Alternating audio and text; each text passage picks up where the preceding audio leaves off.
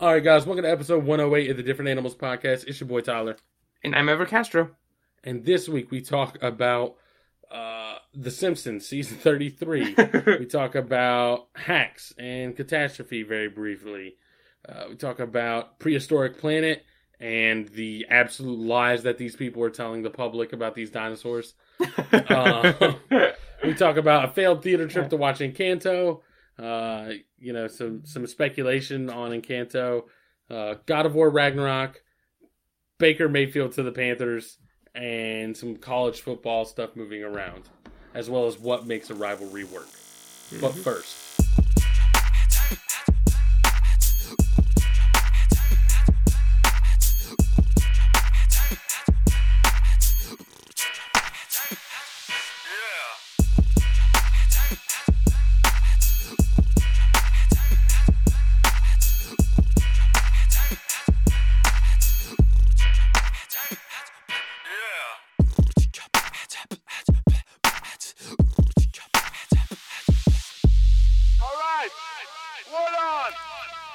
Alright, so start with the usual.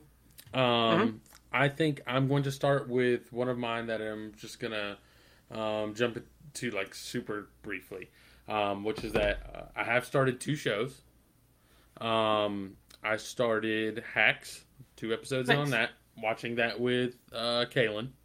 So far so good on that. And then I've also started Catastrophe on Amazon Prime. I don't know if you've watched it. Nice. I haven't. That's the one with Rob Delaney, right? Yes, correct. Yeah. I've heard great things about that one, too. And that's like one that I used to hear about along with You're the Worst. Or like people would mention that one, like, if you like You're the Worst, you're going to like Catastrophe. And I always meant to start it. And then, like, I remember seeing that it ended, and, like, I just never got around to it. And then, you get caught up with all the shows now, and I just never really got a chance to go back to it. Yeah, so actually, this was recommended to me by my father. I convinced him to watch Barry, Nice. and he hit his. The trade-off was that I was going to watch Catastrophe. They are both half-hour episodes. They both so far have 24 episodes because I think Barry has 3 8-episode seasons, and this has 4 6-episode seasons. So, Oh, nice. it like all worked out Well, perfect. maybe I could get into it. Yeah, I'm going to add it to my list because, like, I'm sure I didn't realize it was that short. Yeah, so I'm only 2 episodes into both of these. Hack seems pretty good. Catastrophe seems pretty good. The one thing I've noticed with Catastrophe specifically is that it is like a very dry humor. It's not bad. It's just like it took me a minute to get into the groove of like some of the stuff that was jokes because it's not really like it's played very straightforward, but like it's obviously a joke. So that's... And it's probably also like Hacks where, like, remember I was saying, I was like, if I explain a joke to you, you'd be like, okay, why is that funny? But I'm like, no, but you don't get it. It's like, it's funny because of, what the characters are or like who they are and stuff. Yeah, a little bit. And maybe it's just not landing super great for me in the first 2 episodes because, like, there's only so much you can learn about a character in 1 or 2 episodes. But, like, I don't... Let's put it this way. I think it's definitely supposed to be a comedy, based on what I've seen so far. And, like, there haven't been many moments that have been, like laugh out loud. But, like, there's nothing that has made me feel off either. So I feel like, at the very least, I've got a good foundation of a show. You know what I mean? Like, maybe it's not hitting me with big shit yet or, like, real funny, like, bits and situational moments. But it'll probably get there as the show, progresses. So yeah, and like I said, I've heard nothing but good things about it. So yeah, and he mentioned he told me what it was roughly about, and I'm pretty sure he told me what it was about. I can't remember, but like he brought up, do you know what it's about? It's like it's a no, I don't. I don't like remember. it's like a 1 week stand of a guy who's working in England temporarily. And she gets pregnant. And that's the whole show. And he sold that, and I was like, I feel like Ever told me that's like a pretty, like, close version of You're the Worst. Like, it based on what you told me, maybe not the exact, maybe not the how it came to be. Like maybe Mhm. maybe it wasn't like a one night stand or anything like that. But I do remember you saying like it's basically two people that decide to have a kid, I think, and then like Well, it's like two people who like are like not the best. Well, A, not the best people, and then B, not the best for each other, but they somehow like end up with each other. oh okay, There's no baby, but it's like the oh same sort okay, of like, we had an instant connection and now we're kind of together. oh okay. So maybe I misremembered also, but either way, seems good so far. So I'll definitely stick with that. But that's two things I started. So I'll let you Nice, nice, take the lead here on the a little bit. nice, nice. Yeah. So I think hope hacks treats you well because I really do like that one. But I have two movies, two series. I'll start with the one that I think I want to. This will be my one this week. That's like give it a chance, man. And that is The Simpsons season 33. I can't believe this show is still fucking going. So me neither, dude. So just a little background. So I grew up watching The Simpsons every day. They had episodes at 7 and 7:30 on I think Fox, right? They were like Yeah. syndicated, and so it'd always be I would eat dinner and then I would go to my friend's house or they would come over to mine, my neighbors, and we would watch The Simpsons at 7:30. Now, these are the old days where you just watch the commercials, right? You would get the thing, you'd watch the commercials. You had the rabbit ears at my place, but he had like cable, so we would alternate and stuff. So that's like those kind of days, right? So I grew up on it, and I always said, them watching The Simpsons all those years sort of shaped my comedic sensibilities. And so then I want to say when I was in middle school, we like switched cable or something. Anyway, so I ended up being able to watch The Simpsons when they premiered on Sunday nights, every Sunday night. Okay. It was like that comedy block. And I've just been watching ever since, right? All through high school, all through college, all as an adult, every fall, every September, there's a Sunday when all the shows premiere. Bob's Burgers, Family Guy, The Simpsons, all of them. And I know Bob's Burgers, people sort of like that one, and I've confessed about my love of Family Guy earlier in earlier episode. But The Simpsons, and so they've been there the whole time too. And people always say the first 10 seasons are like amazing TV, and they are. Some of those episodes I still love. The X-Files episode, my favorite episode of all time, is fucking fantastic. Like every single bit just is amazing. Mm-hmm. And so then but I will say the last. I don't want to say I watched them as a chore, but I watched them because I would watch it and be like, you know what, it's like a nice little balm, right? Like I don't have to, during the years of Breaking Bad, during the years of Game of Thrones, I never had to put an emphasis on listening, watching The Simpsons and being like, let me focus on it, right? Right. And so throughout the years, they've been just okay. They've been fine.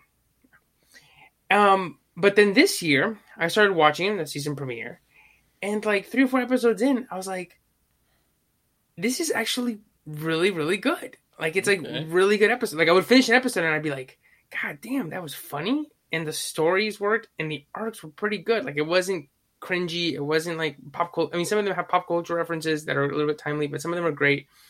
And then I would say about 6 or 7 episodes in, they did a 2-parter episode where they did a parody of Fargo. Do you remember that show Fargo? I've never watched it. But you remember it was like bit. I don't even know if they're still making it. I watched only seasons 1, 2, and 3, and I think they made a 4th season, but I didn't watch it. But anyway, so I remember the first season being huge, or people really liking that one, and I enjoying the hell out of it. But they did like a parody of that where they cut it into 2, where Ned Flanders finds money, and it's like a Coen Brothers thing, and like it's cut, it's edited just like the show, and it's really funny. And after that, those 2 episodes, I was like, you know what? These guys are kind of on a renaissance. So I will say, and then the rest of the season went through, and I remember there was a few where I told Cindy about them. I was like, they had one where they had some a deaf actor come in, and like Lisa learns about that not all deaf people like they don't all just want to have hearing. They're proud of who they are, and like just like really great themes and stories. And the season finale is fantastic, where they talk about how the middle class is gone because of corporations, and it's like a musical episode with Hugh Jackman. Oh man! So like.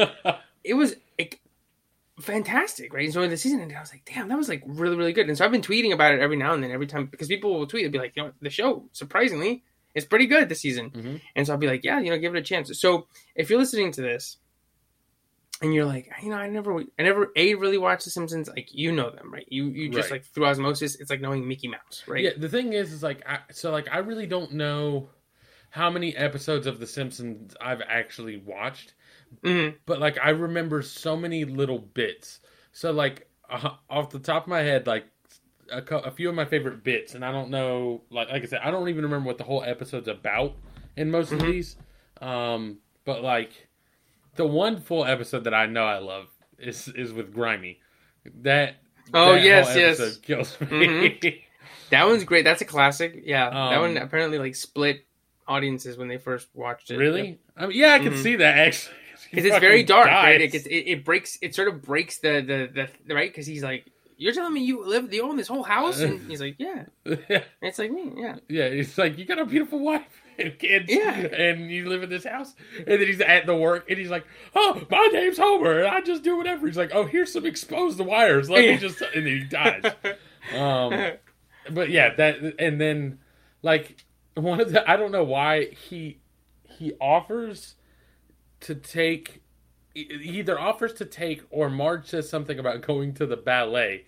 And he's like, I love the ballet. And then it does a thought bubble, and it's a fucking circus with a bear driving thing. He's like, he's sitting there going like, doo, doo, doo, doo, doo, doo, doo, and that kills me. And then the other thing is, I remember him, I feel like it was for Crystal Coke. He like reaches into a vending machine and gets his arm stuck in the vending machine, and it like turns into a whole thing. But like those are just like the few bits, you know what I mean? Like I don't. Yeah, just like, yeah, that you get either from watching it or from like seeing it somewhere. One of my favorite ones, and like, dude, I hadn't seen the episode in easily 15 years, easily, right? And I saw like a ponytail, like somebody had hair that was like fake hair, and they were holding it, and it had like a little ponytail scrunchie on it, and like in real life. And it just flashed me back to this scene where Lisa takes the family to like an indie movie theater, Okay. and like nobody's there, and the movie's all like in French, and it's right, and it's like, like a prototypical artsy movie that's inaccessible to anybody. And then at the end, they come out, they're like, "Woof, woof." And then Bart goes, "Oh, I was so bored, I cut the ponytail off in front of the guy in front of me." And it's like he's holding it, and he puts it on himself. He's like, "Hey, look, everybody! I'm a grad student. I made $200 last year." And Marge goes, "Bart, don't make fun of grad students. It's not their fault they made a horrible life decision." Oh man. But it's good to hear. It's good to hear they're having a comeback, because I mean, I haven't watched it enough to really have a say in it, but I feel like general consensus has just been for like the last while. It's just been like kind of subpar. Yeah, and like I kind of watched it just out of like routine, right? And but like I said, like I would watch it and I'd be like, that was a couple of jokes, chuckle. It was nice checking in with the because pretty much like now they're like weirdly like a family member, right? Like you check in on Homer, you're like, what is he doing this week? Oh, that was funny, cool, whatever, right? Right. And so that's pretty much how it's been since like 2010. And Right. But this year is like, when you it's like when you watch a movie that is like really good, and you go, holy shit, like that was like, your brain just knows, right, when a movie is like really good, or when a story like just really clicks. And so I would be watching an episode, and so like I said, like I watched those three. I watched Bob's Burgers, Family Guy, and The Simpsons, right? And so I would watch Family Guy because that's, like I said, it still makes me laugh. And then I would watch Bob's Burgers because they're still pretty good. And I'd be like, all right, now let's click off The Simpsons. And there would be multiple times this past season where I would finish an episode and I'd be like, that was like actually really fucking good. And like I'm glad I watched it. Like I was happy to have watched it, and I was like, that was better than the other two shows by like a good bit. So I would say if you've ever watched Simpsons, if you haven't watched The Simpsons, I would say just go to Hulu. Or actually, yeah, they're still be on Hulu. They're not on Disney Plus yet because it's the newest season. It's season 33. Just like pop an episode, right? Just like any of them. They'll all click. They'll all be great. And then just maybe put like I don't know if there's a shuffle button. There probably isn't, but just like start with like episode 1 of season 1.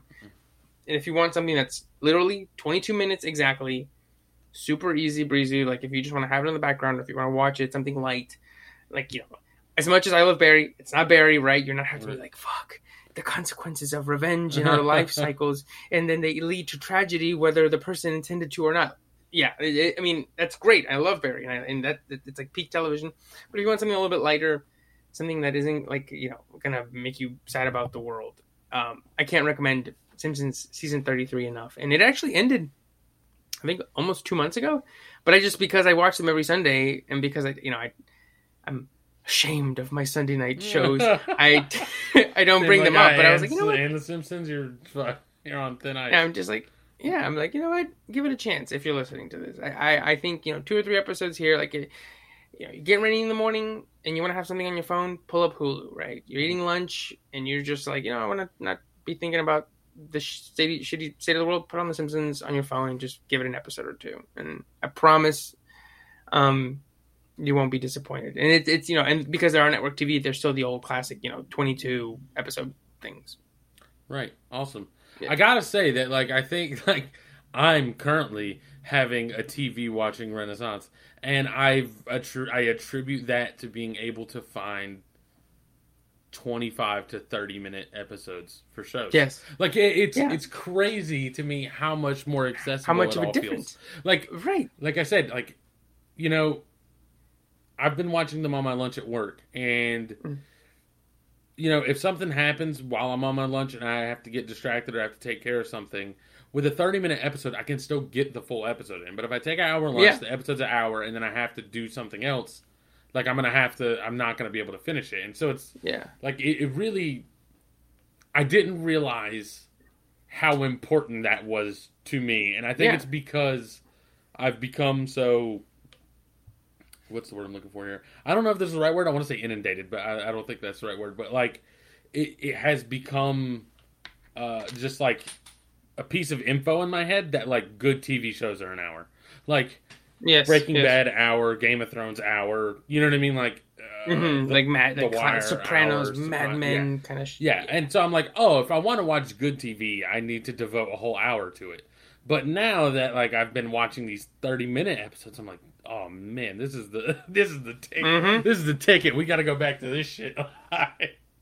And the crazy thing is, in this one's 22, it's even better. And I think you're totally right. Right now, I'm watching The Boys season 3, and I think if it was any less entertaining, I would be having a much harder time to getting through it. Mm-hmm. Because I remember, a couple weeks ago, I burned through Barry, I burned through Hacks, and then before then, I was watching The Flight Attendant, and that took me a long time to finish. Not because it wasn't good, but just because we were in the process of moving, getting set up, and every time I would see an episode, I'd be like, 45 minutes. I'll just put it off to tomorrow. I got to put up this poster or whatever, right?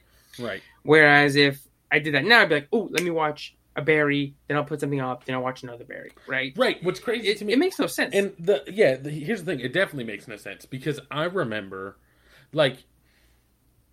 this is really stupid. At one point in time, I was like, I'm going to watch all of Dragon Ball Z again, which is outrageously long. And I did not get through it. But I remember multiple times finding myself watching 4 episodes in a row because they're only 22 minutes. And it was during the summer when I was still in high school, and if I wasn't working my 4 or 5 hour part-time shift, I didn't have shit going on. And so it was it's so easy to just when shows are shorter, even though I will end up watching more than an hour, for some reason watching 4 episodes at 20 minutes feels much more brief and less time consuming than watching one hour show. I don't know the logic there, but your brain's no, it's just fucking 20 minutes. Who cares? Go ahead. And then you end up, you finish one, you're like, I kind of want to watch another, and then you do it, and then by the time it's over, you could have watched a full hour show, but it wouldn't. It feels more daunting. You know what I mean? I guess it's it's like a book, right? You wouldn't. If you're reading a book and you see the next chapter is only 10 pages, you're like, I'll just read this chapter. But then sometimes, even if you haven't read much, you come up on a chapter that's fucking 25, 30 pages, if depending on the size of the book. And you're like, all right, I got to save this I'm going to stop right here and start again tomorrow and just do this one chapter. It's just weird how, compartmentalizing anything in any sort of way that makes it seem smaller, you just kind of push through it easier. Yeah, definitely. definitely. I totally agree. But yeah, so 30-minute television shows fucking on point. Simpsons is probably going to end up in here now also because it's 22 minutes. So at some point, I'm going to be watching random episodes of The Simpsons. Yeah, and that's what, like I said, like, it's easy, right? Because that's the best thing. A, there's a lot of them. B, they're 22 minutes, and then C, because it's a sitcom, you can literally go, I'm gonna watch episode 8, then go forward. I'm gonna watch episode. I mean, definitely not the 2-parter one, but it says part 1, part 2. But you can go, oh, this one sounds interesting. This one's about this, or this one focuses on Homer, or this one's this or that, right? Because they give little descriptions. Yeah, for sure. But yeah. So I'll do my my other series, and then we can move to your, because I want to hear about this Encanto. Okay, it didn't bullet points. So it didn't go poorly. It did, but it wasn't too bad. But we will talk about it. So, what's your next series? Yeah, the next series is I'll keep this one short. So it's called Prehistoric Planet, and so this was the one that I watched after I finished Hacks. Okay. Before The Boys, because I was like, you know what, I want something completely different. I want something completely different that isn't like a drama, a comedy. I feel like I've just been hitting this like big time, just heavy Emmy type shit, right? Right. And so I've been hearing great things about this documentary. Oh, I guess is it a documentary? Yeah, I guess it is. It's called Prehistoric Planet, and it's like Planet Earth. Remember those Planet Earth documentaries with David Attenborough?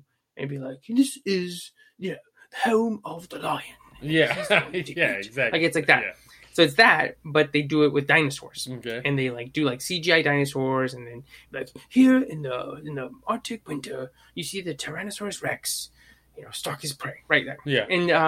And it was so I watched the whole thing. It's 5 episodes. Each one's about 40 minutes, and it was just nice, relaxing TV. Right? You just put it on, you relax, and you watch them. There's like little story, not stories, but it's the same as like you would like the lion cub. Yeah, watches like little bits. They throw together the right animals so that you like have a little moment with each type of animal, and you see a little story happen. Yeah, a little story. Right, exactly, right. And they're like, this is doing the mating dance like they used to with the birds and stuff. So yeah, and so I really liked it because it was it's a change of pace, 5 episodes, super easy to get through, but the animation is really great. And you look at this, you go, so this is it's on Apple TV Plus. You go, okay, so this is on Apple TV Plus. Probably costs like 20 million, right? 20 million-ish, 30 maybe. And it looks leaps and bounds better than that dog shit Jurassic World Dominion. I'm like, what the fuck, man? Like, these Jurassic World Dominion has ILM. The motherfuckers that started the whole thing, right? They did the first dinosaur. Right. And they're supposed to be the cream of the crop, the peak. They did Davy Jones, And they're getting fucking washed by Prehistoric Planet from David Attenborough, right? Like they show these close-up of these like especially smaller dinosaurs. The big ones look a little iffy because there's so much skin. Their texture sometimes looks a little clayish, but the small ones, they get like the little raptors. They like zoom in on their faces. You can see every single little fucking ridge and tooth and like hair. Some of them are hairy and like their eyes. And like I'm like, what the fuck, man? Like they couldn't do this for fucking Dominion. Like how is this possible? So I wanted to just, I wish I could like, take the DVD, put it on DVD and send it to Chris Pratt and be like, show this to your boss because they fucked up. All right. He's going to be like, but see, the thing is, then he's going to take it to his boss and be like, this is what Yoshi needs to look like in the Mario movie. You see the details. So, but yeah, that's it. I mean, that's all I really have to say. It's either you're jazz or you're not, right? Like, so either you want to go to bed and watch something that isn't fucking gun violence and or maybe like highbrow comedy or hacks type comedy or catastrophe or The Simpsons even, and you just want to watch something that's it's fucking informative. Sometimes I would be like, so I'd be watching it with Sydney because she watched some of it with me, and they'd be like, this dinosaur. And they would talk about, he's like, it has thin skin, so it can't really keep heat, so it has to stay in the sun a lot. I'd be like, how the fuck did they know that? Because I understand knowing that from bones. Like, right, like this thing ate X thing based on the jaw structure. Like, Exactly, right. This thing was, curvy as hell because it had white hips. It was a thick dragon. Right? Or thick dinosaur. And they're the same. It's right, so I get that because I'm like, okay, you're looking at the bones, but they would say something like they had these like wet sac bubbles in their necks that would expand and be like, how do you know that? Did that survive? Like, are you just making this up? Like, so they have to be, bro. They're like he does these mating dances and he pretends to be right. a That's the female other thing too. Blackbird. How? How do you know that? How do you know that? I feel like what's his name? I forget what. How you know that? You police? Fucking what's his name? Black Youngster, I think. Yeah. How? How do you know that? You CIA? You the You FBI? police? FBI? So that's how I felt. But other than that, I mean, I'm sure there's like other research and stuff and like eggs and poop and shit. But Nah, they just had a team of writers. They're like they would put the fucking each picture of each dinosaur on an easel and be like, all right, so what is our story for this dinosaur? And they're like, what if that one does a funky mating dance? And they're like, cool. Yeah. And then but then they did the next dinosaur, and the random old guy in the room was like, I want a steering wheel that doesn't fly out the window. No new ideas. I'm actually wearing this shirt right now, the fucking Dan Flasher's shirt right now. Oh man.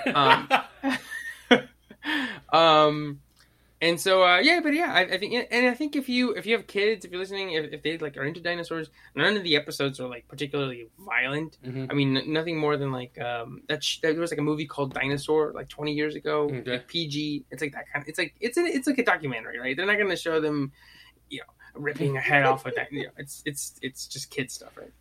But yeah, that's Prehistoric Planet on Apple TV Plus. All right, sounds good. So let's get to my theater story here. Yes. I don't know if I mentioned it last week. It was definitely my intention to. But Sunset Theater in Asheboro, during the summer, I guess, they run a little program or whatever you want to call it, that I think on every Tuesday, they play a kids movie, and tickets are $3. And you get a small thing of popcorn, a small drink, and $3 to go watch a movie, which is like extremely reasonable. So we haven't taken Julian to a theater, and I would have never planned on trying to take him to one at this age. But he had shown like some interest in movies. As I mentioned, he started watching Toy Story a bunch, and like sitting through Toy Story, not just like having it on in the background while he does things and watches it at the same time. Right. Like would literally just sit down and watch Toy Story with me. So my thought process was, if he's willing to watch Toy Story, I wonder if we blocked out like all of the distractions, right? Because the lights are going to get dim, whatever. You know what I mean? Like he's going to be in a seat with us. And there's a big screen playing, an animated movie. I was like, I wonder if that will hold his attention enough just for him to like sit through a movie and he enjoy it. Ultimately, the answer was no. We went to watch Encanto, which I still had not watched all the way through. I'd only watched like probably the beginning 20 minutes ever. So I was like kind of excited to watch it anyways, and I was like, it'll hold his attention, we'll be good. And the other benefit, of course, was that for, me, Kaylin, Julian, and Miles, it was $9 total. So it's like, if you have to leave, it's like, it's not that big a deal. It's just $9. So he was good for like, the other thing I was hoping is that because it was Encanto, much like Coco, I think, extremely vibrant, right? Like yes, a lot of movement, a lot of bright, contrasting colors. And I was like, this is going to be the thing that holds him. As I said, it did not. He was good for like. So at the very beginning, he was already like kind of restless, and ultimately for most of that day, he was like super amped up, even outside of the movie. So it could have just been a bad day. But like he was a little restless, and like I was like, oh, this is gonna go poorly. But the first musical number came on, and he was like locked in. And I was like, all right, hold on, might be in business. Yeah. And then started to get a little restless again. Second musical number came and he was locked in again. I was like, all right, so maybe they'll come in just frequently enough for him to like stay focused. And ultimately the thing that did it in was Miles almost immediately started getting upset, and so Kaylin took him out with a stroller, and like 5-10 minutes later, Julian's like turns to me, he's like, "Where are Mommy and Miles?" And I was like, "Dog, it's been 10 minutes. You just now noticed." Like, what happened? But like, I was like, they're outside. Like, Miles was upset. He had to go outside. He's like, "Okay."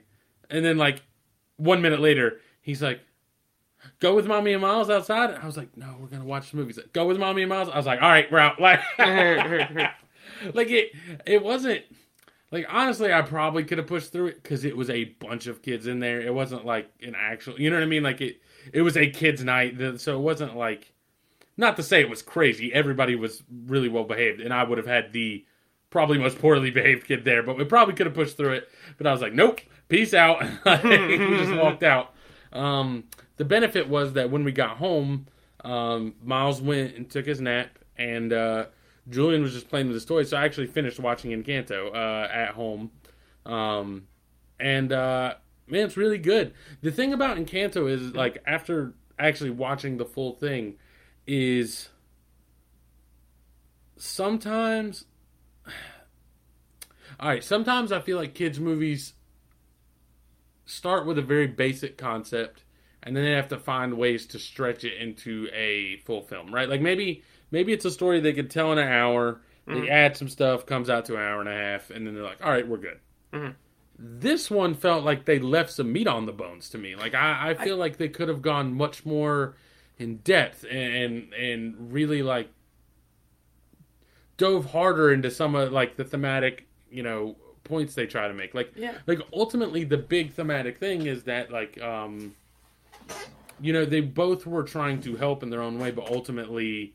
the grandmother, Abuela, was just holding on too tightly to really focus on the fact that it was about their family. Yeah. And I feel like there's, like, really only, like, 2 scenes that they, like the movie's going, and then all of a sudden, it's like, you have the scene with Bruno, which is fine, and then, like, the house crumbles, spoilers for Encanto, the house crumbles, they have the talk, and then it's like the movie's over, and I was like, yes. I felt like there was so much more we could have done. Yes, I agree totally. I was telling Sydney the same thing, and I think I mentioned that on here whenever I watched it back. I think it was like last November, or maybe last December, or maybe I didn't because I didn't want to spoil it. But I felt like it sort of every movie has that like end of second act, the all is lost moment, right, where you're like, oh God, we're scattered to the wind. How are we ever gonna fix this? Oh my God, the third act's gonna be so huge because we're gonna have to bring everybody together again and figure out their arcs, and it's gonna be tough.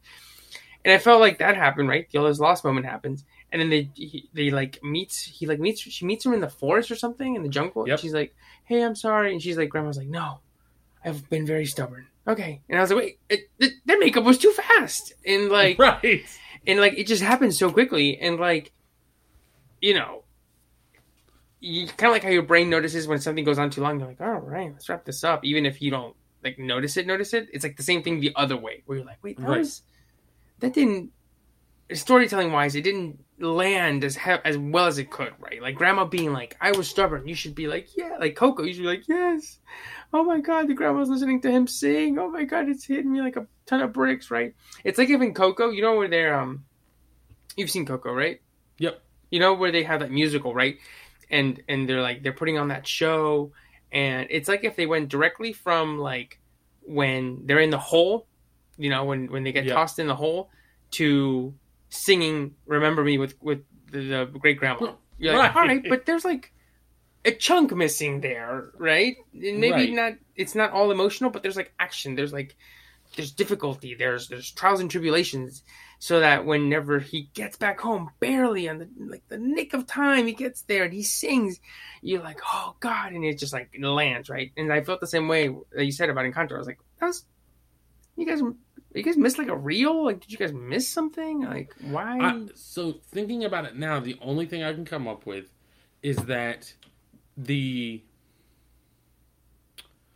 concept of I'm trying to think, like the concept of having to explain the vision and deal with Bruno, I feel like maybe pushed and this could be completely wrong.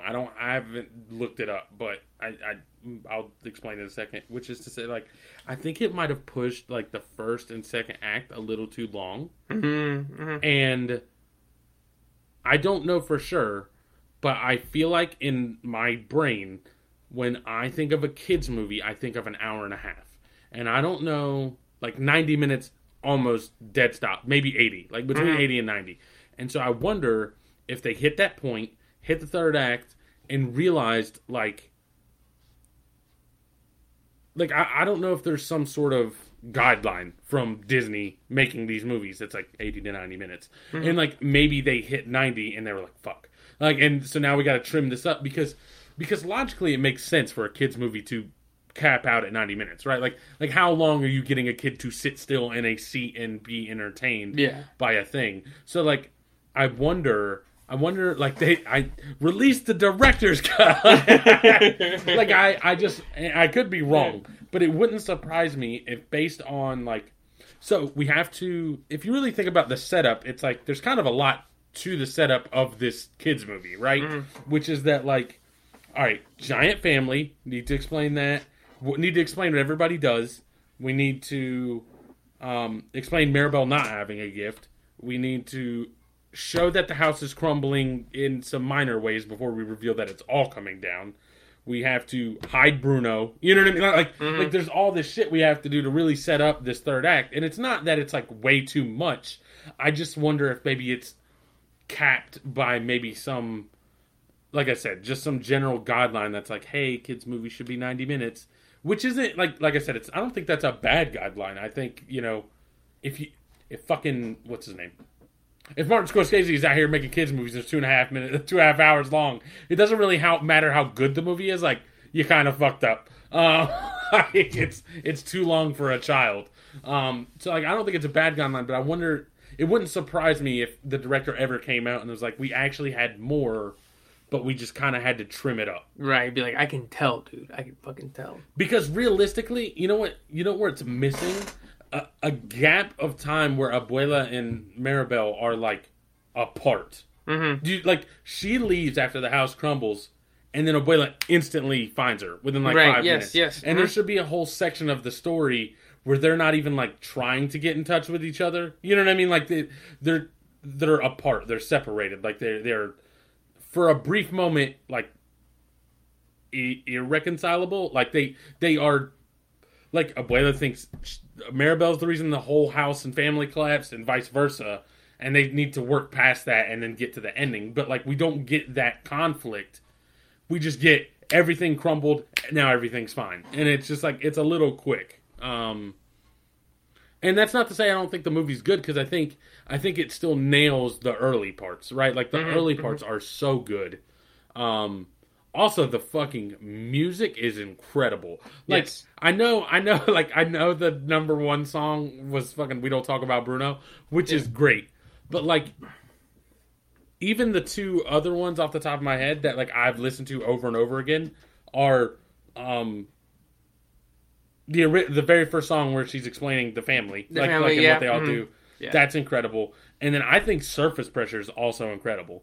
With Luisa, which is like where she's, you know, having her whole little moment. Yeah. Somebody was like, that's Lin-Manuel's like autobiographical song. That's like him being like, it's too much pressure. I can't do Hamilton and the movie and these fucking Disney songs. And that was the thing too, is I didn't realize he was the one that did all the music for this until after, and I was like, well, no wonder it's a fucking banger. I was saying last week, I'm like, how fucking talented is this dude, right? He's a little cringy sometimes, but it's like, fuck, man. Right, that's the thing, is he is a little cringy sometimes. So it's a little tough to be like a Lin-Manuel Miranda stan, but there's like this picture on Twitter that always pops up where he's like biting his lip, and I'm like, so Sydney's talking about him, I send that picture to her and vice versa. She'll just crack up. But yeah, I heard that and I was like, damn, this motherfucker don't miss. Going back to a small bit that I was thinking about as you were explaining it, the failed movie trip, or the cheap tickets for kids during the summer thing. Yeah. So I was looking at the Alamos movie list and just scrolling, and they had the Iron Giant. I was like, oh, Iron Giant on Wednesday, and I clicked on it, and then it was like at 1 p.m. or something. And Sydney Right. was next to me. And I was like, what the fuck, man? The Iron Giant's playing? And it's at 1 p.m.? And she just looks at me. She goes, I think that's like for kids. And I was like, oh, I think you're right. It says kids camp at the bottom. I love the instant rage. I was like, what the fuck, man? I want to watch the Iron Giant in theaters. I want to see that. And then she's like, I think that's for kids during the summer, not for adults who have jobs. It's for like a fucking person working at a daycare to have a field trip and just Exactly. get all these fucking kids off my hands for a minute while we watch this movie. They see me taking a sick day from my job to go watch the Iron Giant with a bunch of 10-year-olds.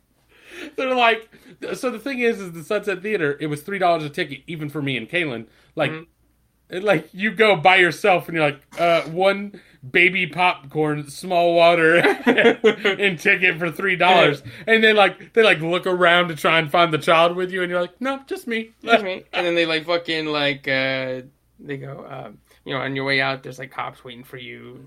Sir, please come with us. It's like the Always Sunny episode where he's in the park trying to show him to do stretches. Oh yeah. You're like, no, I swear, I just wanted to watch the Iron Giant. They're like, sure, bud, let's get away from all these children. Oh, man. I love that so much. Because the Iron Giant is great. Yeah.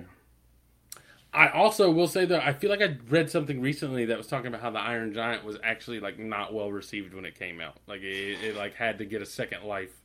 Yeah, the fact. And I don't know if that's true or not, but I feel like that's money. what I heard. It pretty much, because it was so expensive because the movie's hand drawn, right? The whole thing is hand drawn, but the Iron Giant himself is 3D, computer animated, and so they had to put that motherfucker 3D in all the things that were 2D, and so that was super expensive, and it made no money, so it just kind of came out and nobody went to see it. It's weird how that happens, right? I guess I understand it with certain films, right? Because maybe there's certain films that are just so out there at first that people kind of need time to sit with it and come back to it later, and it doesn't maybe get the hype. But I don't know, the Iron Giant. It's not like the Iron Giant's super art house. You know what I mean? But it's weird that it still gets that second life. Somewhere along the way, people were like, hold on though. This movie's kind of great, and it's decisively anti-gun in a way that I think most movies now would never be. Oh, that's the craziest thing is that well, not the craziest thing, but I know this isn't the same because it's so on the nose and it is also so well known, but I'm always surprised when I think back at how big the Lorax became, because I'm it is the most fuck corporations tearing down the environment, they're ruining the fucking world, and I'm how did this get popular? How are people not at Dr. Seuss's neck, bro? Yeah, be he's canceled. He's grooming these kids against corporations and shit. Right, and I'm just I mean, granted, it seems like half the people that fucking read it didn't seem to give a shit, but didn't really get the message across, or at least it didn't stick with them.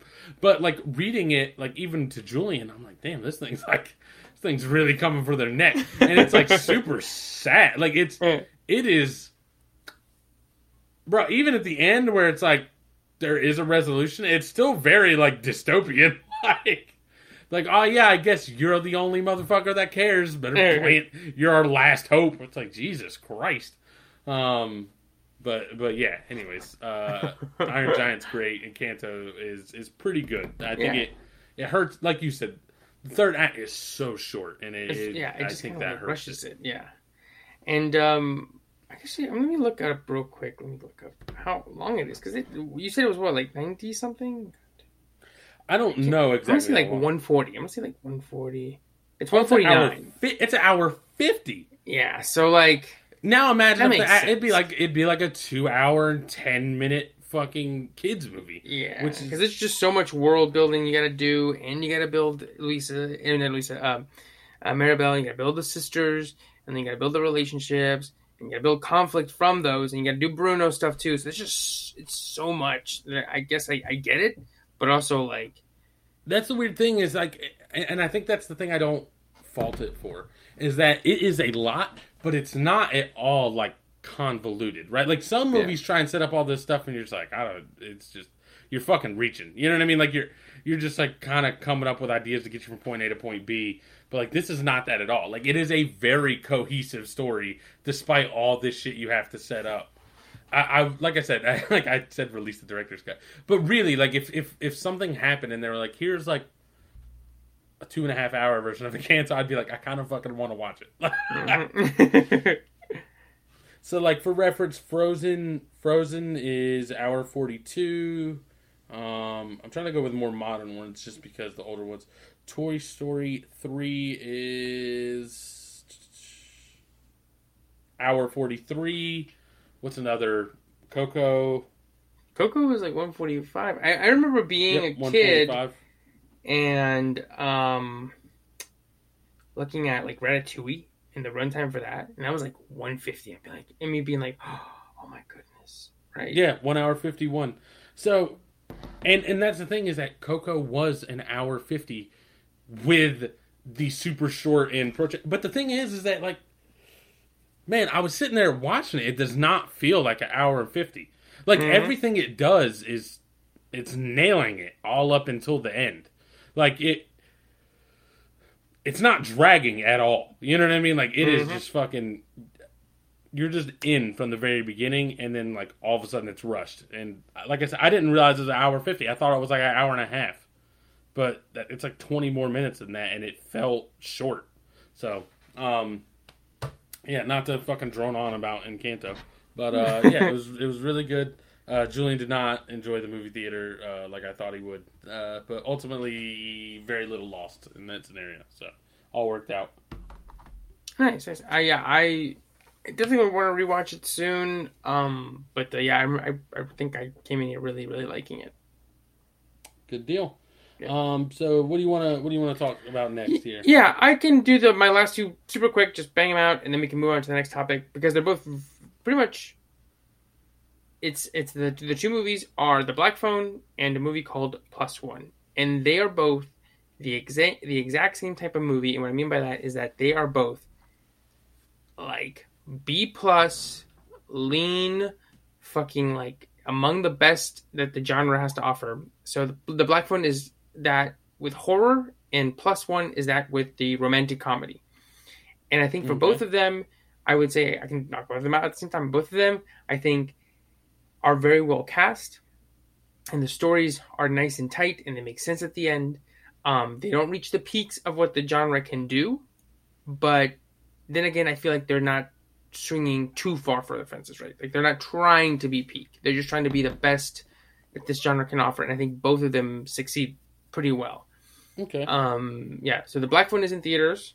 And that one was pretty good. It's a thriller horror. Not too scary, actually. And I told Sydney, I was like, you should have come with me because she doesn't like horror movies. And I was like, that one wasn't that bad, right? In terms of gore or grossness, something like The Suicide Squad is 1,000 times worse. The Boys is 1,000 times worse.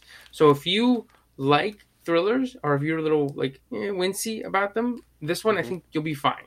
There's like 1 or 2 jump scares, but like nothing horrific. It's just like a nice lean thriller. And then with Plus One, same thing, where you get some nice romantic moments. The two leads are charming and work well together. So, yeah, it's called Plus One, and that one's on Hulu. And the Black Phone is in theaters now. And I think it's Universal, so it will be on Peacock eventually. Okay. All right. Sounds good. I mean, they both sound good. I'm looking at some description of the Black Phone now. I mean, it sounds pretty interesting. Yeah.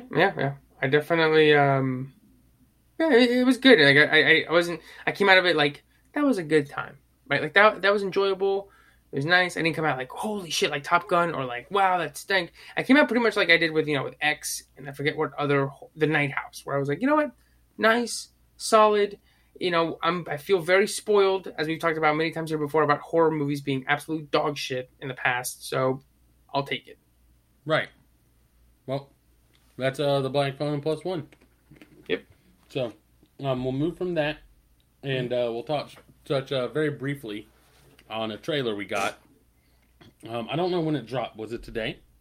For The trailer for God of War Ragnarok. I didn't realize it was a trailer, as I didn't watch it. I just thought All they right. Well, announced here's the date. deal. Go ahead and watch it now.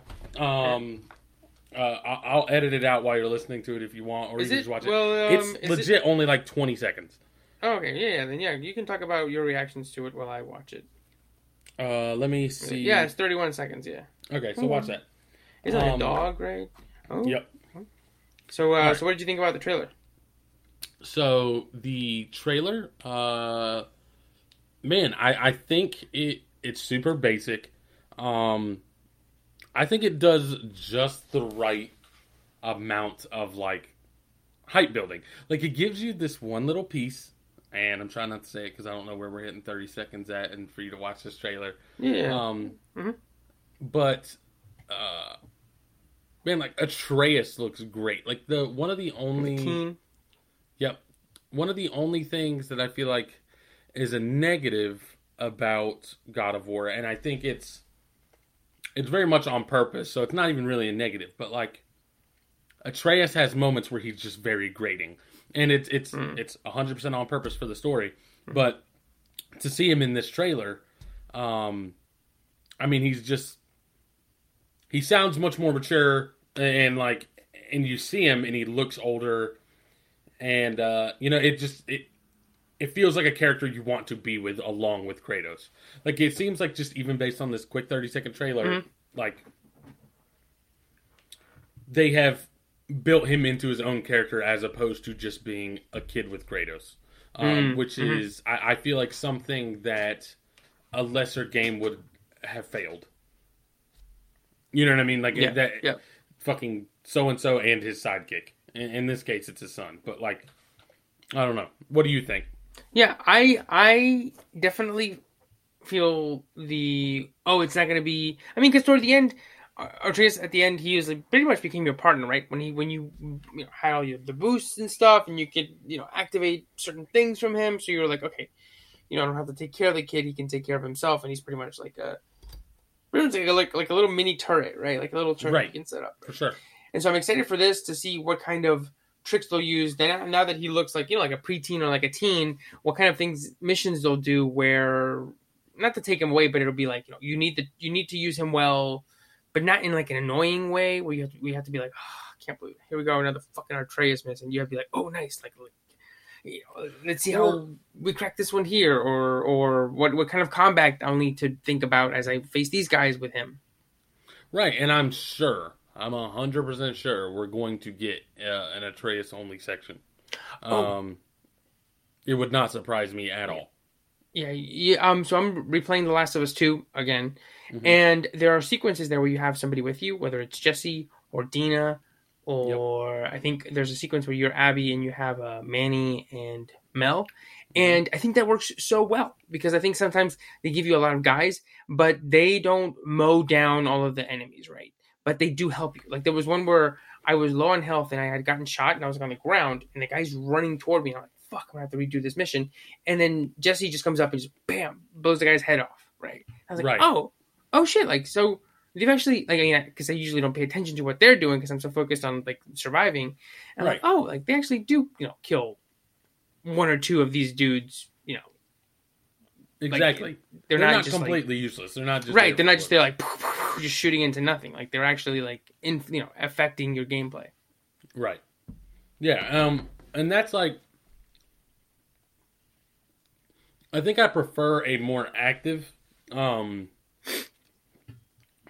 don't know if active is the right word here, but like in God of War, you control Atreus, right? Like he does his own little thing, but ultimately, like for big swings in what he helps, like it is still under your control, and I feel like that's a good integration, right? Which is that like I'm adding him, I'm adding to my kit by being able to control him in a very minor capacity. It's no different than if they had just given Kratos that ability and that kid had never been there. You know what I mean? So like, I feel like functioning gameplay wise, it kind of works the same as if he wasn't there, and I think that's a good way to make that kind of seamless, right? Which is that like he's there and he's helping.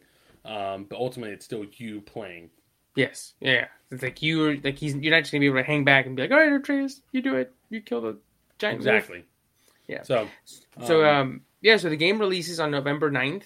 I mhm. mean, this is like for me is like Horizon or The Last of Us 2, where like as soon as the pre-order came up, I'm like, yeah, I'm gonna buy it, right? Like I'm gonna do it. Like there's no way I don't play this. I was gonna pre-order it like 2 months ago, and then I realized pre-orders weren't open, and I was like, "Damn, all right." Yeah. But it's nice to have like the date right, and I think just I hope they can make it. I mean, it's only what 8, 9, 10, 4 months away, so that's the only thing I'm a little worried about is that it has gone through some development trouble. Not like a. It doesn't seem like not necessarily like a development hell type ordeal where like things are constantly getting added and scrapped. It just seems like they've ran into some random problems. Like I remember reading an article that like one very important guy, like something happened, and instead of trying to push on without him, they basically like try and hurry him back. They just like gave him the personal time he needed and kind of halted development. Yeah. And then, just some people have pointed out there's some shots in the trailer that look in like one of the older trailers that look kind of janky.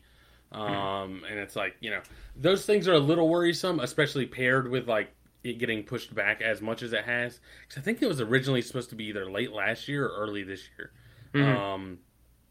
And it's gotten pushed back, almost a full year by the time it's all said and done. Yeah, because I think wasn't it supposed to be like early this year, right? Because it was on our list of like shit that we were excited for, and I think at that point, I think that had already been pushed back once. Like I think it got pushed back and was going to be early this year, and then I think it just kind of got pushed back again. I think I could be wrong, but I think that was the case. Ultimately, though, either way, like it is a little worrisome. But if they're doing it for the right reasons, and ultimately they have given it more time to give us a more complete game, I'm 100% here for it. Like, yeah, I wish more games did that, right? Like, I wish more games were willing to push back development to give you a more complete project and finished project. Yeah, rather than be like, we need it for Q4, man. We need a big thing. It's like, and then they release it, and they're like, all right, here's our roadmap of when our patches are coming. Like, we're gonna fix these problems in December. We're gonna fix these in February. Gonna fix like that shit. Like, it works out sometimes, but ultimately, like I would much rather them just push back a game's development a little bit and clean up some stuff. Which is definitely.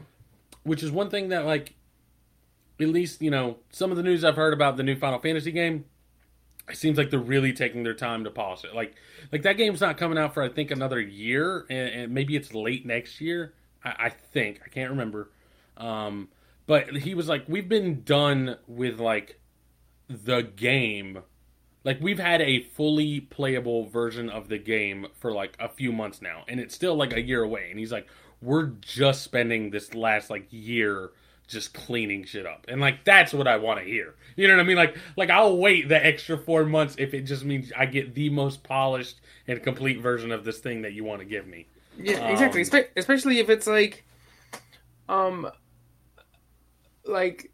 it's at the end of the world, right? If I don't play it for 4 months. You know what I mean? Right. Like, I kind of like how I feel about the Avatar movies, right? Where they were like, hey, pushing back, right? They were supposed to come out in like 2017, and they're like, another year. And I'm like, well, that sucks, but I know when this one comes out, December or whatever, I'm going to be like, holy shit, Right, and the thing is, like, let's say even if it comes out in December and it's terrible, you still know that that's what it was going to be. Like, one of my biggest problems with Final Fantasy 15 is that there are some, like, kind of, like, weird, bare, empty spots, and then the ending is just, like, in a flash, right? Like, it's in Kanto Act 3 level, just like, and we're done. And, like, but that thing had an absolutely awful, like, development cycle. You can read anything about it. They made and got, like, X amount of progress in and then scrapped it, like, 1,000 times. Actually, hold on. Before we even get there, because Final Fantasy 13 versus 13 versus original trailer. So Final Fantasy versus 13, bro, is the original. So 13 was already out, and then they released versus 13, which was going to be a completely different story than 13, but it was going to take place in the same universe, and it was going to, at some point, I believe, if not intersect, be very related. I think the original idea was that 13 was going to happen, and then you'd play 13 or versus 13, and you'd realize that the events of that were like thousands and thousands a year in the past and had shaped 13 the way it was, right? Like, I think that was the original thing. Now, when I looked this up, I found the HD original reveal. And that game ended up through being made and canceled, or made and trashed and made and trashed over and over again. Is the game that became Final Fantasy 15? That is like the origin. Now, Final Fantasy versus 13 was first revealed in 2008. Final Fantasy 15 came out 2018. So 10 years of fucking this game up and redoing it. And the thing is that, like, ultimately what came out was legitimately good. But, like, what happened is like, when they finally figured out that Final Fantasy 15 was going to come out, people were like, "You dog, it's been 8 years." Like, and they were like, we can't push this back anymore. And we got like a thing that ultimately, I'm like, if they'd had another year or two, could have been great. Because like I said, I really do appreciate a lot of what 15 has, but like, you can tell there are giant chunks of the story that just like got skipped or cut or didn't get fleshed out. And right. Man, that would be amazing if we got more time with that. Yeah. So all that's to say, God of War's gotten pushed back a lot, and if it means that we get a more polished, more complete version of the story they want to tell, I'm 100% here for it. Yeah, I'll take it. Like, if they go, oh, we moved it to February, I'm like, all right, cool. Well, I'll see them in February. Like, it is what it is. Exactly. If they tell me in fucking October, like, sorry, we're gonna have to push it 2 more months, I'm gonna be like, man, fuck, I was really looking forward to this, but it is what it is. Yeah, right. Like, I feel like if it's a game like this, like if Horizon got pushed back, if this got pushed back, I'm trying to think of another one that's like if Street Fighter 6 gets pushed back, if Final Fantasy gets pushed back, like these big games that I'm really looking forward to and ultimately have some level of legacy to them, when they get pushed back, I'm here for it. Not like when Duke Nukem Forever keeps getting pushed back for fucking 2 years and then comes out as dog shit. It's like, well, I kind of saw that happening. But like, I have enough faith in these studios to make these games that, like, when they push things back, I'm willing to give them the benefit of the doubt and assume it's for the best. So, really looking forward to God of War Ragnarok when it comes out, which is hopefully November. Yep, same. So there's that. Real quickly, so we'll just talk about the next thing super quick. Earlier in this podcast, I feel like I remember bringing up a tweet. I feel like I remember mentioning this, which is basically that somebody on Twitter, like one of the, ESPN insiders or whatever, were like, the Panthers and Baker Mayfield have expressed mutual disinterest. Yes. Which is to say that, like, the Panthers were like, someone brought up Baker Mayfield to the Panthers, and they're like, fuck no, we don't want that. And then they asked Baker about it, and Baker was like, fuck no, I don't want to play for them either. Like, y'all, like, they both were like, yo, fuck you. You're like, I'm too good for you. And the Panthers were like, no, I'm too good for you. And here we are. Yeah. With Baker Mayfield going to the Panthers. It's 2 a.m. It's only you two left. What are you going to do? You going to go home by yourself? No. You're like, all right, fine. It's July. You need to go to training camp soon. It's like, well, fuck. All right. Let's do this. Okay. Oh, man. So, let's see. The Panthers' current quarterback was still Darnold? Yes. It was Darnold, and then they drafted Matt Corral, but he's not ready. And then they have another guy, like PJ Walker, I think. Anyway, so right. Basically it's like my mom says, out of all of them, you don't make one. Like, basically being like, you have a bunch of little bits and pieces, but you don't have, like, a good solid one. I actually do like Baker. I think he's above average. He's competent, and I think last year he looked a little shitty, but it's because he was hurt. So I think if he's fully recovered, I mean I know he doesn't have that many weapons, but McCaffrey's still there. I think Robbie Anderson, he's a deep threat sometimes. So I mean you could I would probably have him as a backup fantasy quarterback, but that's probably it, right? Just like a backup. So ultimately, I feel like this is more evidence of the Panthers just being an absolute dumpster fire franchise. Yeah, somebody was like, they went from Teddy Bridgewater to Sam Darnold to fucking Baker Mayfield. I mean, Baker's the best. Easily the best of them all. Away to get Sam Darnold. Yes, they traded a bunch of shit. They traded like 3 or 4 picks actually, and then they traded a 5th round pick to get a guy to replace him. I mean, what the fuck are y'all doing? Yeah, and they basically gave up a 5th, and they're gonna pay $5 million of his salary, which, I mean, if you think about it, considering who he is, I mean, he's a former first overall pick. 4 years ago. I think he still has a lot in the tank.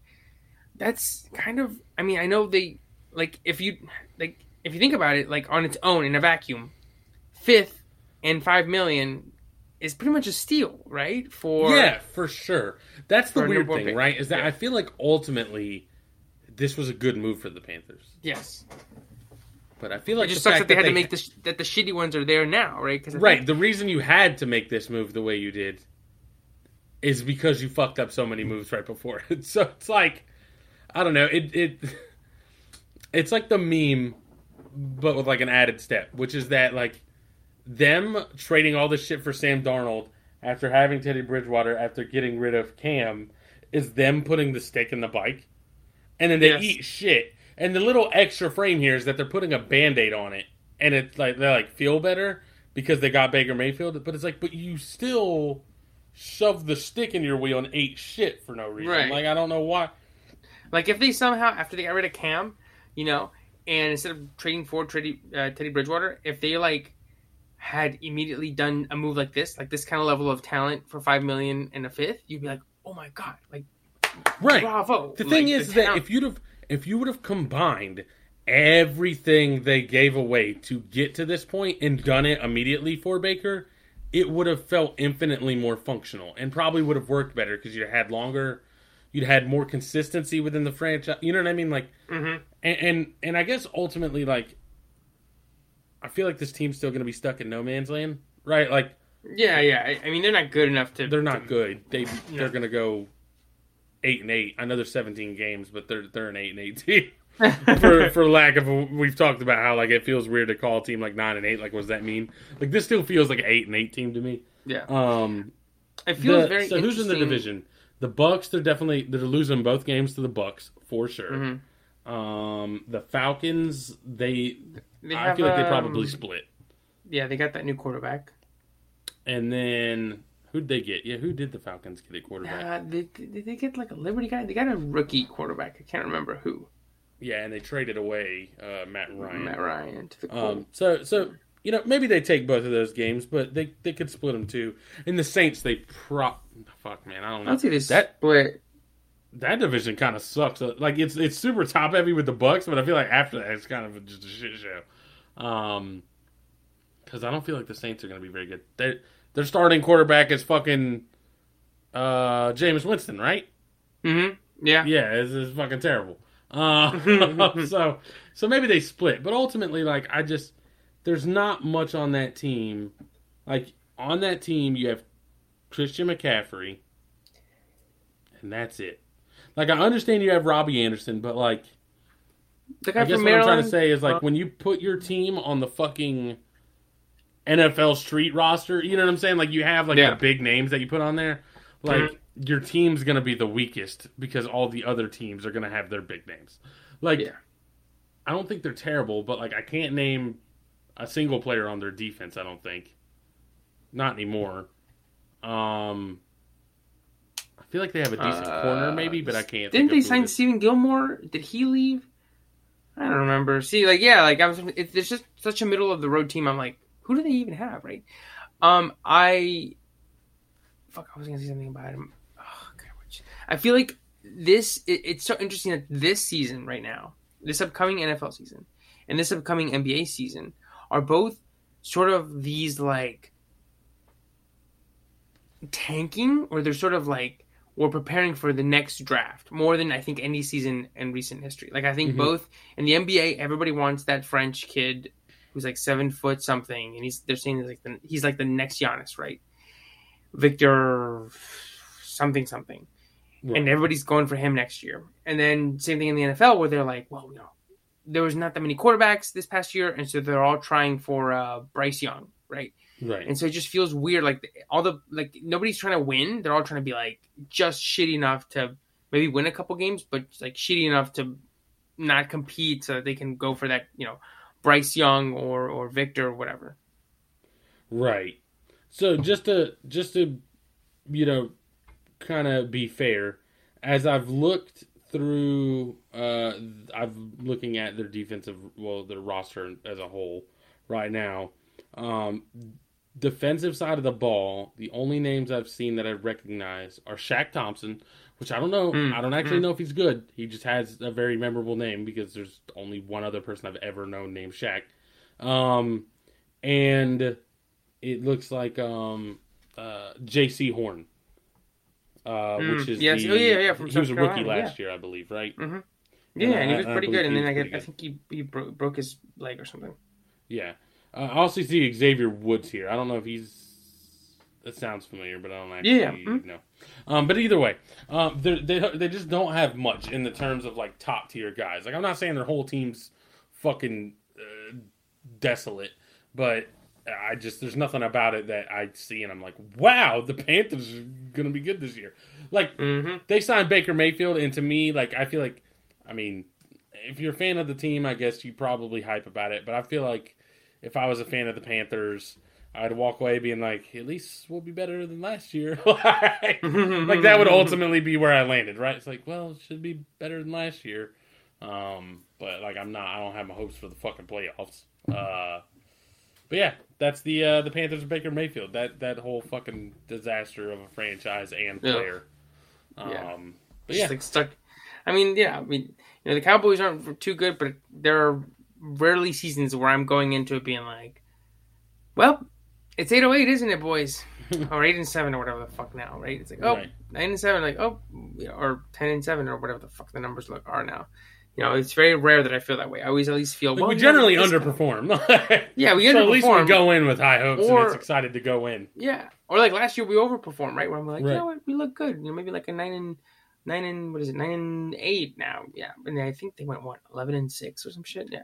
So like, yeah, I mean, I feel good about the Cowboys, but it's very rare that I go into it being like, well, this year's gonna be fucking just mid, right? Right. So yeah, I mean, it's an odd thing. Shout out to you Panthers fans out there who are gonna have to buy your next quarterback jersey. Some poor bastard out there definitely bought a Darnold jersey and is like, God damn it. Or even like a Baker one, right? Like, because he was supposed to be the next big thing, right? And it just feels like if you're thinking about it this time last year, you're like, oh, Baker, he's gonna have a great year. He's gonna make that big jump. And now, different team. They got a suspect quarterback now with the Browns, right, who might not even play. Yeah, and now they're talking about an indefinite suspension, like at least a season. I feel like the Browns are like, oh, fuck me. Shouldn't have gave all that guaranteed up front. Oh, man. But yeah, man, that just is, I feel like no one's happy, right? The Browns aren't happy. Baker's not happy. Panthers are not happy. Like, it's just an awful situation. Yeah, I think, well, I mean, it'll be a little bit clearer by the season, like mid-season, like what's going to happen, like if they're going to be trying for Bryce Young. Because, dude, next year, like if they're for some reason like 3-14, right? Or some shit, they're right there for the number one pick. The Panthers are going to take Bryce Young, right? And they're going to have Darnold, Bridgewater money, what's his name, Mayfield, the other, Matt Corral. Like I think I think Bryce Young, and if they're there, he's so good that it'll be kind of like when the Cardinals took Rosen top 10, and then the next year they took Murray number 1. They're like, fuck, right? You're just wiping the slate. Like, sorry, peace out. We're starting over. Yeah, exactly. Yeah. But yeah, so that's the NFL news that we had recently. And I guess the last thing that I'm at least going to be super brief on Yeah. is college football. USC and UCLA have moved to the Big Ten. Mm-hmm. Yeah. So And this. go ahead. Well, I was gonna say, so this one, I'm like you as well. Like I know college football in that UNC college football, but I was reading so many tweets and stuff about this and like the moves and who's gonna end up where that I'm like, I don't know, dude. Like this is just so much. Right. Like so USC and UCLA moved to the Big Ten, which makes no sense other than football because they're just trying to make all the money, and it's kind of the end of the Power Five because the Pac-12 is probably gonna go under, and then the ACC is gonna be picked apart for scraps between the SEC and the Big Ten. And it just shows, college football makes the world go round. I was talking to, I guess my father-in-law, I can say that, Sydney's dad this weekend because we went down to visit them for the holiday weekend, and he was like, "It's all about college football." I was like, "What about basketball?" He's like, "Nope, basketball, it's big. The tournament makes a lot of money, but it's pennies what football brings in." And then I saw a tweet that said that UNC basketball, one of the blue bloods, the crown jewel of up there with Duke of the ACC. Yeah, probably legitimately like the best college basketball franchise. I'll say it feels weird to say that, but like the biggest, most historic college basketball. Like Duke is up there. Like up there with like Kentucky, there, Kansas, like really those like the cream of the crop. They made about half. Money-wise, they better, I think, either half a profit or half the revenue that football does. Football. We're not even good. UNC football, I know you guys have been pretty excited about it the last couple of years, but y'all... right? There's no pedigree, let's put it that way. Right, dude. Like, Carolina basketball was a few injuries and a shitty floorboard away from a national championship, and they make half of what football does, which I believe went like fucking like 8-5 or 8-6 this past season. So like, yeah, like I mean, I guess ultimately it comes down to like how many more people can you fit in a football stadium? Exactly, and the TV deals too. He was saying the TV deals. So this is all TV deals. Well, hold on, TV, I guess the TV deals, but actually, you know what? The TV deals because the TV deals are done like by conference, not by team, and you guys have Clemson. So dude, imagine how fucking huge of an audience it's going to be when number 2 USC rolls into number 1 Ohio State at the end of September one day. Like, it's just like huge, right? That's like fucking like Rose Bowl kind of pedigree, right? And it's going to happen every year, right? And I know USC, somebody was like, UCLA should be kissing USC's ass. That they were like, hey, UCLA, come with us to the Big Ten, right? That they didn't just go like, bye, have fun in the Pac-12. That they like drag them with us, right? Or drag them with them. But yeah, I mean, but you know what though? Like, I mean, how much does having that game every year take away from the enjoyment of it? Right. Like how big was USC versus Ohio State whenever they were both great versus like now it's just a thing that happens every year and probably multiple times a year with conference championships and shit like that. Yeah. Like now it just turns into like a little like just a regular old game. You know what I mean? Like, I mean, and that's what Bomani Jones was saying. He's like, I forget. No. It was a post I saw from I think the West Virginia Reddit or somebody. It was like the college football Reddit, and a West Virginia fan posted. They were like, cool. USC, Ohio State, that'll be cool every year. Michigan, USC, that'll be cool, right? Mm-hmm. But he's like, what this is going to do is that if you're Ohio, you want to play Nebraska because you're right there. And even though they're both 500, it means something to you, right? Mm-hmm. But what do you give a fuck about UCLA playing Iowa at 10 a.m. on a Saturday, right? Like, nobody's going to show up. He's like, West Virginia has been in like 5 conferences since 2002, and it hasn't allowed us to make any rivalries. We're pretty much just like, nobody gives a shit because there's no connective tissue, right? It's like when you make a franchise from scrap, right? It's like when the Oklahoma City Thunder like moved to OKC. They luckily had one of the greatest players of all time, but you still go, I mean, that team isn't me. Like, what do I give a shit about the Thunder, right? And on top of that, like, if you really think about the like some of the biggest rivalries in all of sports, like one of the it is either frequency, which is to say that I feel like the more frequent these games happen, the less important they are. Stakes and proximity, I think, is a huge part. So, like, frequency would normally hurt a rivalry. I think if you play the games too many times, then like there's not weight to winning or losing if I'm going to play them, especially in college football, at least 1 or 2 times, right? Because like every year, because college football, the season's as short as it is, that like it's not like you're playing anybody twice, right? So frequency, I think, hurts a rivalry to a certain degree, unless stakes are high, which is to say that, you know, each one of these games really always means something, which I know USC is like a pretty storied program, but I don't think they've been good recently. Not since off the top of my head, just like Pete Carroll. Yeah, Pete Carroll, probably since then. Right, ever since then they've been like 10-3. I think they've won a couple Rose Bowls here and there, but it hasn't been like that sort of like, you know, they're in the playoffs or like number 2 USC kind of shit. And then the number 2 or the last thing is proximity.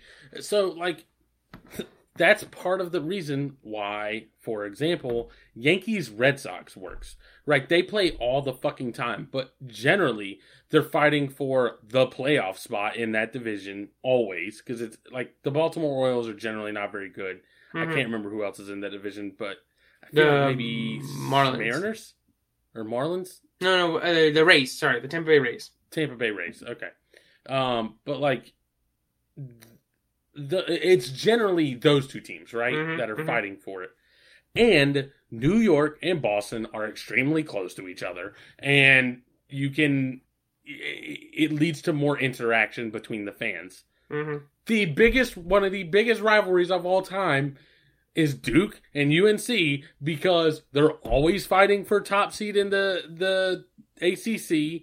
They're fighting for the fucking ACC championship, and then, you know, stakes in the tournament, and they're fucking, I mean, I don't know, I feel like they're an hour from each other, if even. Yeah, it's like 20 minutes, actually. Okay, yeah, like 30 minutes away from each other. Like, fucking Duke and UNC fans are in constant proximity. Yeah.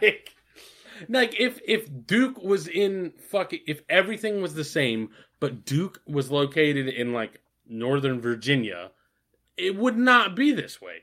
Like, it just doesn't build the same as when, like, the people that go to each school could in an afternoon drive to the other school and shit on people.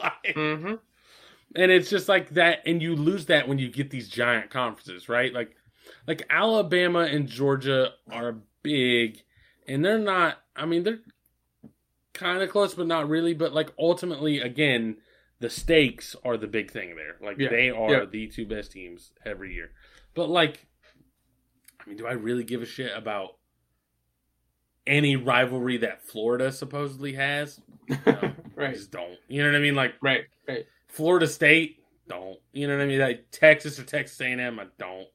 Because, like, the teams that they need to have rivalries with are not even in the same... like, they're not in the same class. They're not in the same area. It's just like, who gives a shit? Yeah, right.